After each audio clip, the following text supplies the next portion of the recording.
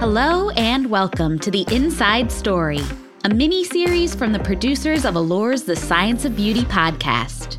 I'm Diana Mazzone, Allure's senior beauty editor, and I'll be your guide as we dissect the why, how, and what's in it for me of some of the buzziest ingredients in beauty. Today, we're talking about a vitamin B derivative that, despite all odds, had a very, very good year in 2020. Here's looking at you, niacinamide. According to Google Trends, searches for niacinamide hit a 5-year high last July.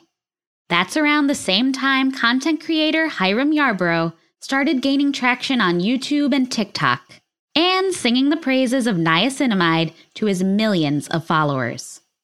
The New York Times has called Yarbrough a Gen Z whisperer for his ability to make or break skincare brands among the under 25 set. He's previously told Allure that niacinamide is his, quote, favorite ingredient. Chalk it up to coincidence, or consider it a testament to the power of TikTok. Either way, it's undeniable that niacinamide has recently gotten a whole lot of attention in the skincare world. And to that we say, it's about time. Now that we've piqued your interest, it might be nice if we explain what niacinamide is, huh? Dermatologist Sherry Marchbein says it best. Niacinamide is a derivative of vitamin B3, which the cells of our body need. So this is a necessary vitamin for our cells to function properly. The exact mechanism by which it works on the skin is not entirely understood, but there are lots of really good studies that show that both topically as well as orally, it can affect the function of our cells and the skin in general.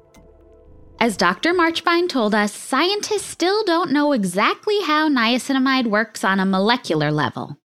But what is clear is that clinical studies have proven niacinamide to be an excellent option for anyone who wants to soothe inflammatory conditions like acne and eczema, lessen hyperpigmentation, or smooth fine lines and wrinkles. And we'd venture to guess that just about everyone falls into at least one of those camps. Like we said, the skin benefits of niacinamide are vast and varied. But let's break them down, shall we? Niacinamide is anti-inflammatory, meaning it can be helpful to those who have conditions characterized by inflammation, which include acne and eczema.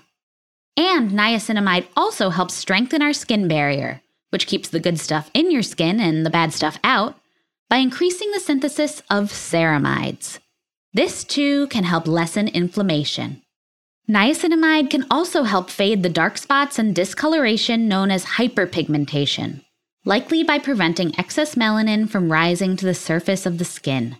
Plus, niacinamide has antioxidant properties, which means it can help protect skin from environmental aggressors like pollution and ultraviolet rays that can lead to the formation of discoloration in the first place. But don't get it twisted.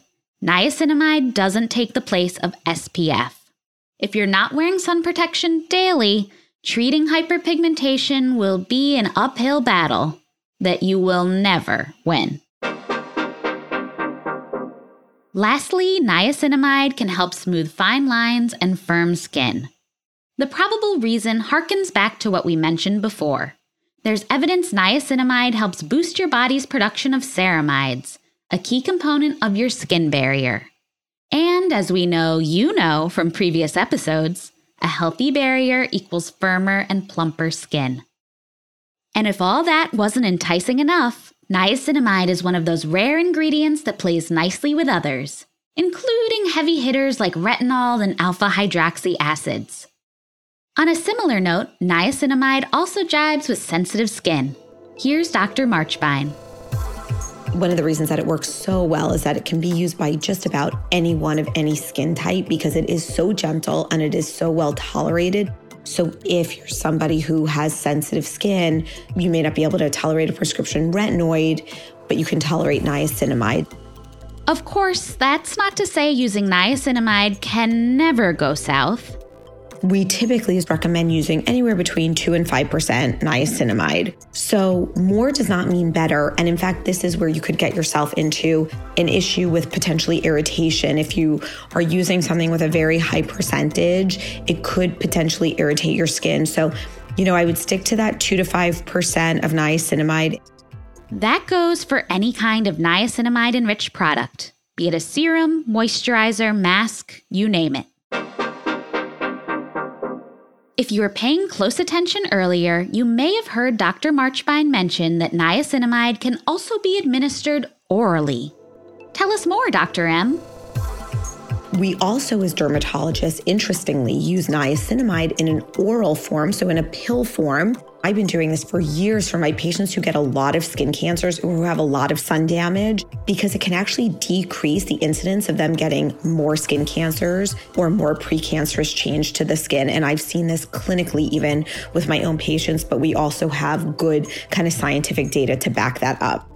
In fact, a randomized controlled study published in the New England Journal of Medicine found that participants who ingested 500 milligrams of niacinamide twice a day for 12 months had a 23% lower rate of new non-melanoma skin cancers than those taking a placebo. All that in mind, it's safe to assume niacinamide has a whole lot of untapped potential when it comes to improving the appearance and, more importantly, the health of our skin. No pressure, niacinamide, but we'll be keeping a close eye on you over the next few years.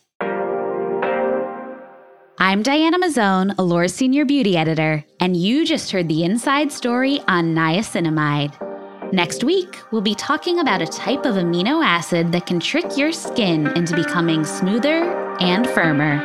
Catch you then! You can find additional information about today's topic in the show notes. And if you enjoyed this episode, make sure to subscribe to Allure's The Science of Beauty podcast so you don't miss a minute. Special thanks to Allure's editorial leads Monica Perry and Soini Driscoll, lead researcher Westry Green, and Ginny Media's audio production team, producer Ginny Saraswati and audio editor Ashley Tuff. The theme music is by Asha Ivanovich.